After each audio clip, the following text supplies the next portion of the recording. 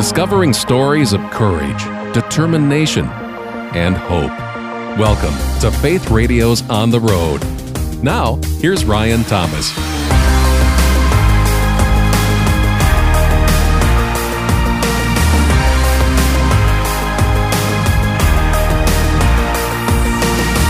Now, we are most definitely guilty on this program of using the word incredible too much, but today's story is truly deserving of that term. We're about to meet a man who heard about Jesus early in his life. The seeds of faith kept being planted, but life led him down some dark paths. Eventually, he found himself face down on his own floor in handcuffs as a SWAT team stormed his house. But a prison sentence was only the beginning of an incredible story of redemption and purpose in the life of Billy Ballinger. Today, he's using his one-of-a-kind musical gift in the single Tree and the Nails and an EP of the same name, which you're going to hear me mispronounce somehow in just a few moments. I'm not sure how I did it, but I found a way. But what a treat it is to have Billy here on the road. The warmest of welcomes to you, Billy. What's the good word today, sir? Oh, man. The good word today is if you don't have any hope, you're going to be depressed. But once you find hope, depression is gone forever. That's the word for today. The Bible says it says where there's no hope, the heart will be sick. But when desire comes, it's a tree of life. And I don't know about you, but I've experienced depression before. Some people have went really deep with it. Yeah. I'm not a psychologist. I'm not an expert in the natural, but I know according to the Bible, you will have a tree of life if you have hope. And God offers that us to every single day if we can just see it, you know? I got to say, I think that's the best answer we've ever had to the question, what's the good word today here, sir? You are starting off beautifully. I'm batting 1,000. All right. Yeah, you are. Okay, well, let's talk about Tree of the Nails, the amazing single. You've said this song really functions as a chance to take the focus off of our mistakes and to put it back onto what Jesus did. Yes, because I think that, you know, it's interesting, right? We get saved by grace, the Bible says. We're saved by His grace, having faith in that grace. It's funny, though, isn't it, that after we get, you know, and I see this translated through the music. I'm very grateful that I have an opportunity to work with such great writers and people around me that help craft a message that says, look, you got saved by grace. Now you don't have to work to keep it. It's interesting that we get saved by grace through Jesus Christ, but then once we get saved, we're all excited, and then after a while, somehow we get trained, you know, to start working to keep what was given to us for free. And I think that's translated through Tree and the Nails. And it puts the focus on what He did, because every single time I focus on me, I'm going to focus on failures, mishaps. I missed it here, I missed it there, which actually is a right heart to recognize that we need God, but it's a wrong thinking, though. Right heart, wrong thinking, because the thinking is put our mind on Christ. And when we put our mind on Him, every single time I do, it brings me great joy, because I start thinking about who He sees me as. I see Him who He is. I don't know. I just want to translate that to people through the music, through the message, through the story, because if people grab that, again, that right there, it obliterates depression. It brought hope in. Makes you happy about your day. It'll make you bless somebody else. It'll make you happy enough to tell somebody else about the hope that you have because you feel good. You know, Jesus said, we love our neighbor as ourselves. So we got to first love ourselves. And we're not going to do that if we're focused on the mistakes that we've made. So hopefully that explains how I feel about the message of hope that comes through the song Tree and the Nails. You know, I think this is a reality for a lot of artists in CCM, but it's something that I've heard you say explicitly, that you love music, you love what you do, you take joy in it, but really, at the end of the day, the music is a vehicle for the message. And if you were to put it in a nutshell, what is that message? Oh, well, okay, I would say this. Your story is unique. Mine and yours, and whoever, and all the listeners right now. There is a story in there. That story is the greatest message of hope you will ever tell. That story of Jesus, what Jesus did, the testimony, your testimony, greatest sermon you'll ever preach. I truly believe that. And so, if that's not being told through the music, then we're missing it. If it's just a feel-good vibe or a beat, which we like all that, to be honest. Mm-hmm. But we know at the end of the day, when you go home and all of that's gone, what's the foundation?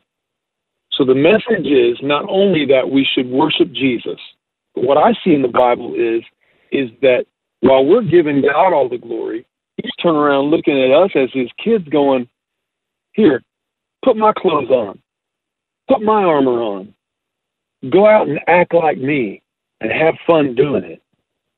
This is your purpose. You've got a purpose. That's how I see it. I love it. I love that very much. Mr. Billy Ballinger is with us today on the road, recording artist. His single is The Tree and the Nails, also an EP of the same title. Now, your story, you've talked about the importance and the gift that stories are. Your story is nothing short of incredible. You're raised in what you describe as a broken home, and you often start to run away from home as a teenager. And I was so struck by what you said in another interview. You said that what you were looking for was peace, but you never really found it in that way. Yes. Yeah, that's so true. Peace, a place of rest, but the rest wasn't coming because I was so looking for acceptance everywhere. I'm a personality that loves people, like being able to share the story, with your audience and talk with you right now. This is communion for me. It's feeding my spirit. And man, some people like to be alone. I don't know how. I don't dig that. I just love people in community. And growing up, man, as a young kid, I think, there's an enemy of our soul. There's an enemy, and it's not God. It's demonic forces, things that try to steal our hope and keep us down and depressed. And he somehow knew that I had this big personality, but it was just like, in my parents trying to do well kept me way overprotected as a little kid, I guess you could say. I was adopted at age 3, so my adopted parents just meant well. And I'm thankful for them and what they did. But they just didn't realize there's this big personality that needed community. And therefore, that's what I mean when I say I was trying to find peace. I just wasn't happy. It just wasn't there. I had moments of it, but a lot of sadness, trying to find community and acceptance and friendship there. But yet also I was heavily bullied as a kid, heavily. Elementary, middle school, high school. These were all public schools, which later resulted in me going down a really, really bad road, of all that building up. But I would say that I was just struggling to find peace as a little kid and rest and being able just to enjoy the day. But I dreaded school, dreaded going here, dreaded going there, dreaded, this wasn't working out for me, I guess is the best I can say at that time. Well, a significant change is on the way. You find yourself placed in a residential facility, a group home, essentially. What was that like? And it was such a significant place. You met some people that were going to change your life there. Yeah. That facility, I want to mention them. It's called White's Residential and Family Services. It's out of Wabash, Indiana. The place has been there like 165 years. The court systems in different counties in our state of Indiana and other states as well would send children there to try to get them some help. And thank God it is a Christian facility founded on the biblical principles of Jesus Christ, salvation through Jesus Christ. And that's what they ministered to the students. We lived in cottages. We had house parents. I was there for 15 months. And, a lot of kids don't want to go there because it's incarceration for them. To me, I saw it as hope, as a new start, as a community of people that didn't know me as this kid in public school that everybody made fun of or that was bullied. I saw it as a new start, a chance to maybe make the basketball team there, the soccer team, and so I ended up joining choir there, which was co-ed, because they had one end of the campus was female juvenile girls, and the other end of the campus was male juvenile boys. And so I joined the choir, and I met a lot of special people that are still important to my life. But the number one that I met there would be my wife, Jody. She She was actually sent there from her county at age 15, and she was there for 14 months. I was there for 15 months, and we fall in love there. Now, not only that, there was a lot of, as I said, a lot of biblical principles, a lot of love given to the students there. You had a lot of discipline, too, right? So you could get in a lot of trouble if you didn't watch it. But I got better at basketball there. People paid attention to that. Sure. I actually made some impact there, and that way started singing there in the choir, met Jody, fell in love, and so, in fact, bro, I was just there 3 days ago. Oh, really? 4 days ago. I went back there to speak, and my wife went back there to speak Wow. and share our story with some students there. And, man, we always talk about how the generations change, man, but I'm telling you, those kids just have had some real tragedy in their life, and I'm very thankful for a place like White's. Well, it's a beautiful time in many ways of seeds being planted, and it's not a straight line from there to today, but there's a key moment in this story soon after this as you and Jody continue to develop your relationship. You said you had some really great opportunities for the future. You know, the future is bright, and you really see that, but instead, you and Jody find yourself moving forward towards this illegal drug trade. What was the genesis of your relationship with drugs, and how did it pull you guys in just deeper and deeper? Yeah, you know, when I said there's a lot of opportunities, when I was released from White's, you know, I had a lot of, you know, I went to work as a 17-year-old.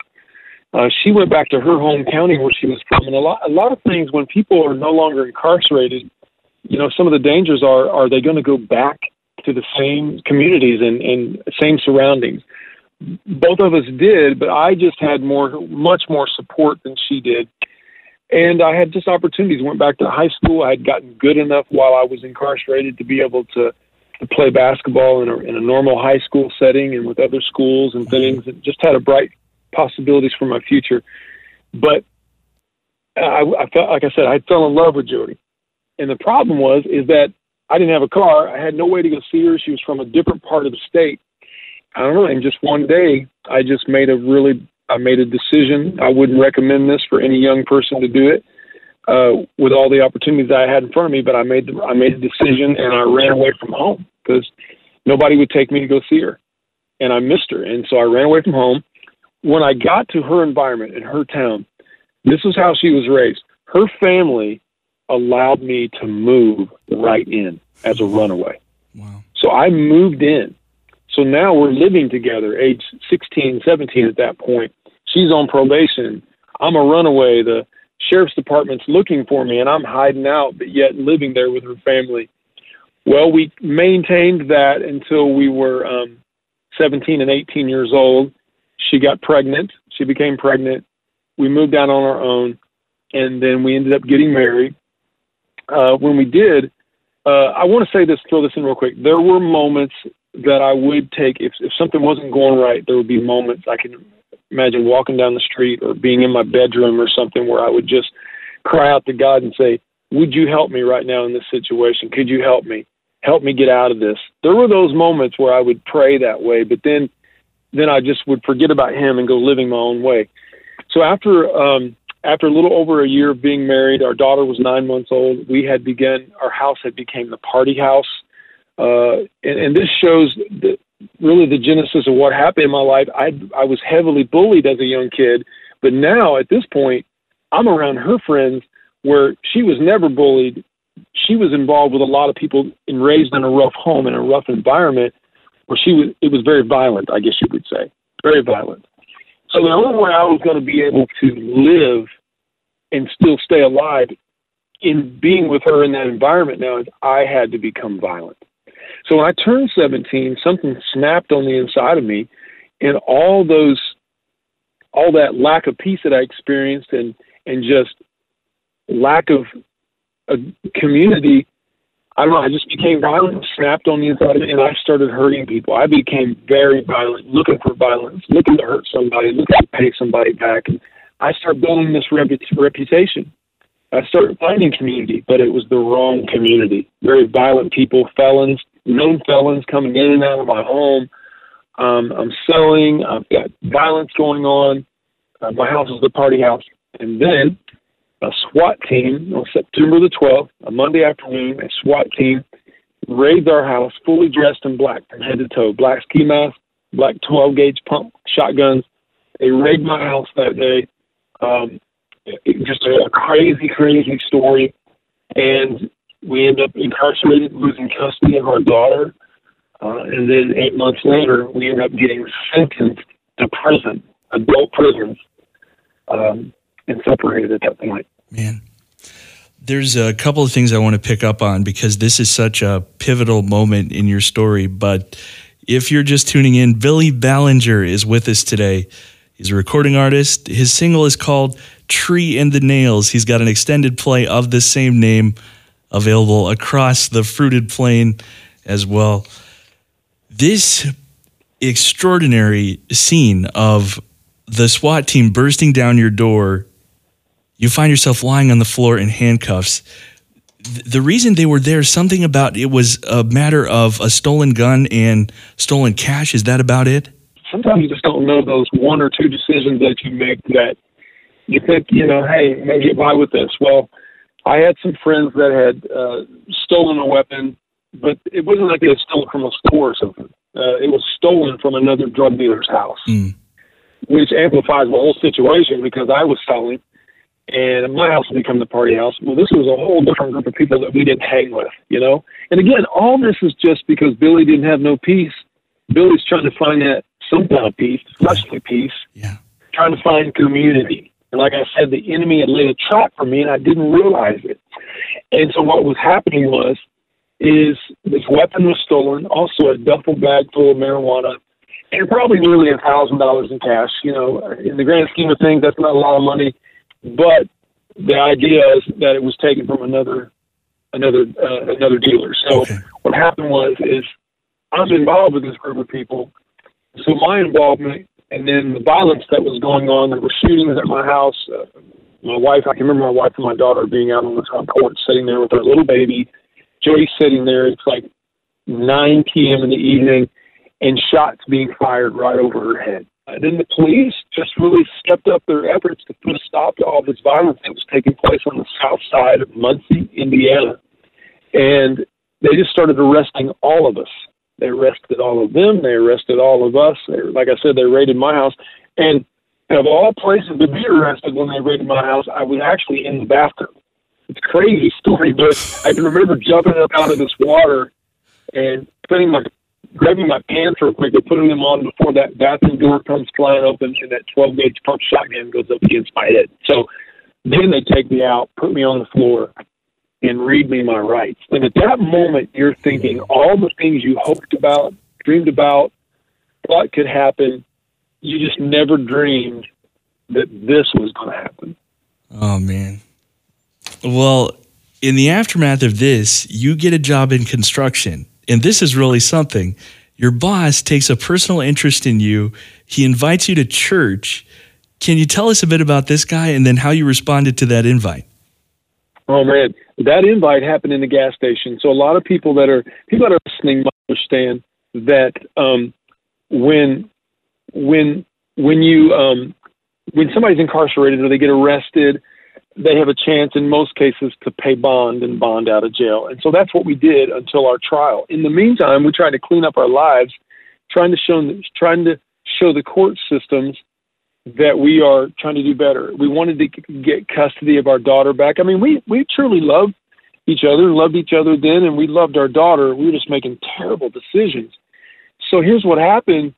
I get sent to a state hospital for drug evaluation, ended up being drug treatment. I get out of there. I don't have a job. My wife had gotten a job at a gas station. She was robbed at gunpoint 3 times at this gas station. On the 3rd time, I said, that's it, you're quitting, and I'm going to go find a job. So we're in this gas station. Now, keep in mind, we're only like a month and a half away from going to a jury trial where we would be convicted of crimes. In the meantime, we're just trying to live. I'm in this gas station. A guy comes in the gas station, really that's a long story, kind of supernatural how he even ended up being there. we later seen that God sent him. But at the time, he comes in the gas station, and he comes in, and he basically hears me saying that I need to find a job, and he just hires me on the spot. Like, he goes, "I will hire you. I will hire you. Whoa. I'm a construction worker. Can you do construction?" I said, "Well, I think I can dig a hole." That's about it. He said, "I will hire you." Well, the interesting thing was, he saw that my excitement, because I needed the job and he hired me right then, he used that as an opportunity. Turns out he was a Christian. And over a conversation over the next few minutes, it's amazing what happens, because he begins to tell my wife and I about, "Hey, do you guys go to church?" He said, "Easter's coming up. Do you guys have plans to go to Easter? We go to church. We're Christians. Would you be interested in coming and visiting our church for Easter?" And then, of course, my wife's super excited. I'm only really excited mostly because he gave me the job. And then I'm being baited is what's happening, but in a good way. We have no future. We have no money. We have nothing. And they start sowing into our life and pouring into our life. Wow. I mean, bro, I'm still friends with this couple today. That's great. We're family. That's great. We're family. What an incredible story. What an incredible life. Of course, since sadly the program is as short as it is, we only have several minutes left, but let me just make sure and hit that point where you do go to church. And then this is a couple services in, I believe, where you're sitting there and the altar call comes and you just feel that communication from God and that compunction to get up and you go forward and give your life to Jesus. Well, yes, and you're right. We did go to his church. I started working for him, and we would go. When I first went to that church, it was kind of scary, right? So it just felt like coming out of the life we were living. It felt like needles sticking in your body all over, but we stayed with it. They loved us. And there was an altar call given one night, and my wife and I both raised our hands for that altar call. And it was only 2 weeks later, my wife was baptized there at that church. And then the next day we went to jury trial. So that's really how it happened, quite quickly. This whole time we never told the pastor of that church that we were going to trial. We never told him any of that stuff. Ironically, his second job was that he was a sheriff's deputy. And I know, it's crazy, right? God had all this lined up. So we go to jury trial, having rededicated our lives to the Lord. I think I did it even again when I was in jail. The Baptists, thank God for the Baptist Christians that came in and shared Jesus again in jail. And I prayed the prayer again and rededicated my life again. But now Jody was in jail. I was in a different jail, and we go to trial. We're found guilty. But when they sentenced us to prison, that same pastor showed up at our sentencing to be a character witness for us as a sheriff's deputy. And he told that judge, he said, "I really believe in this couple. Wow. I really believe in them." And that impacted us. At the time, it did not impact the judge. She still sentenced us we both received 6 years in prison, 6-year prison sentence. And, but you know what, bro? The seeds were planted. Thank you, Jesus, for how and I want the listeners to hear this right now. Right now, God is sending people across your path. You may not see it, may not know it, but trust him, talk to him, cry out to him, because he came running when we cried out to him, and he turned that whole situation around, and we got past it, and we started seeking him, and he started teaching us and strengthening us, Man. And we've been with Jesus ever since. Man, there's so much more too. I mean, there's how the 6-year sentence becomes 2 years and the rest of the sentence is suspended. There's how you join the praise team at church and people just see the gift that you have and you come to making original music. But let me just give you the chance, if you want to learn more about Billy Ballinger, the recording artist behind the single Tree and the Nails and the EP of the same name, where is the best place to learn more? Where is the best place to stream or pick up a copy of the single, sir? Yes, best place for everybody to go is just have them go to billyballinger.com, and there's all the information about our ministry and how the Lord is using this story to impact people. You can get the music there. You can get my wife's book, Beautifully Unbroken, The Prostitute's Daughter. It's her story and our story combined. we're just grateful. You go there and just, once you get the material, you get the music, and you get the book, share it with people, you'll see lives changed. And I would just encourage the listeners, keep sharing your story. People need to hear it. Well, my friend, what a treat to be able to meet you today and to hear this incredible story. My only sadness is that the show wasn't even longer so that we could go in even deeper. But thank you so much for being here. Congratulations on the success of the new music as well.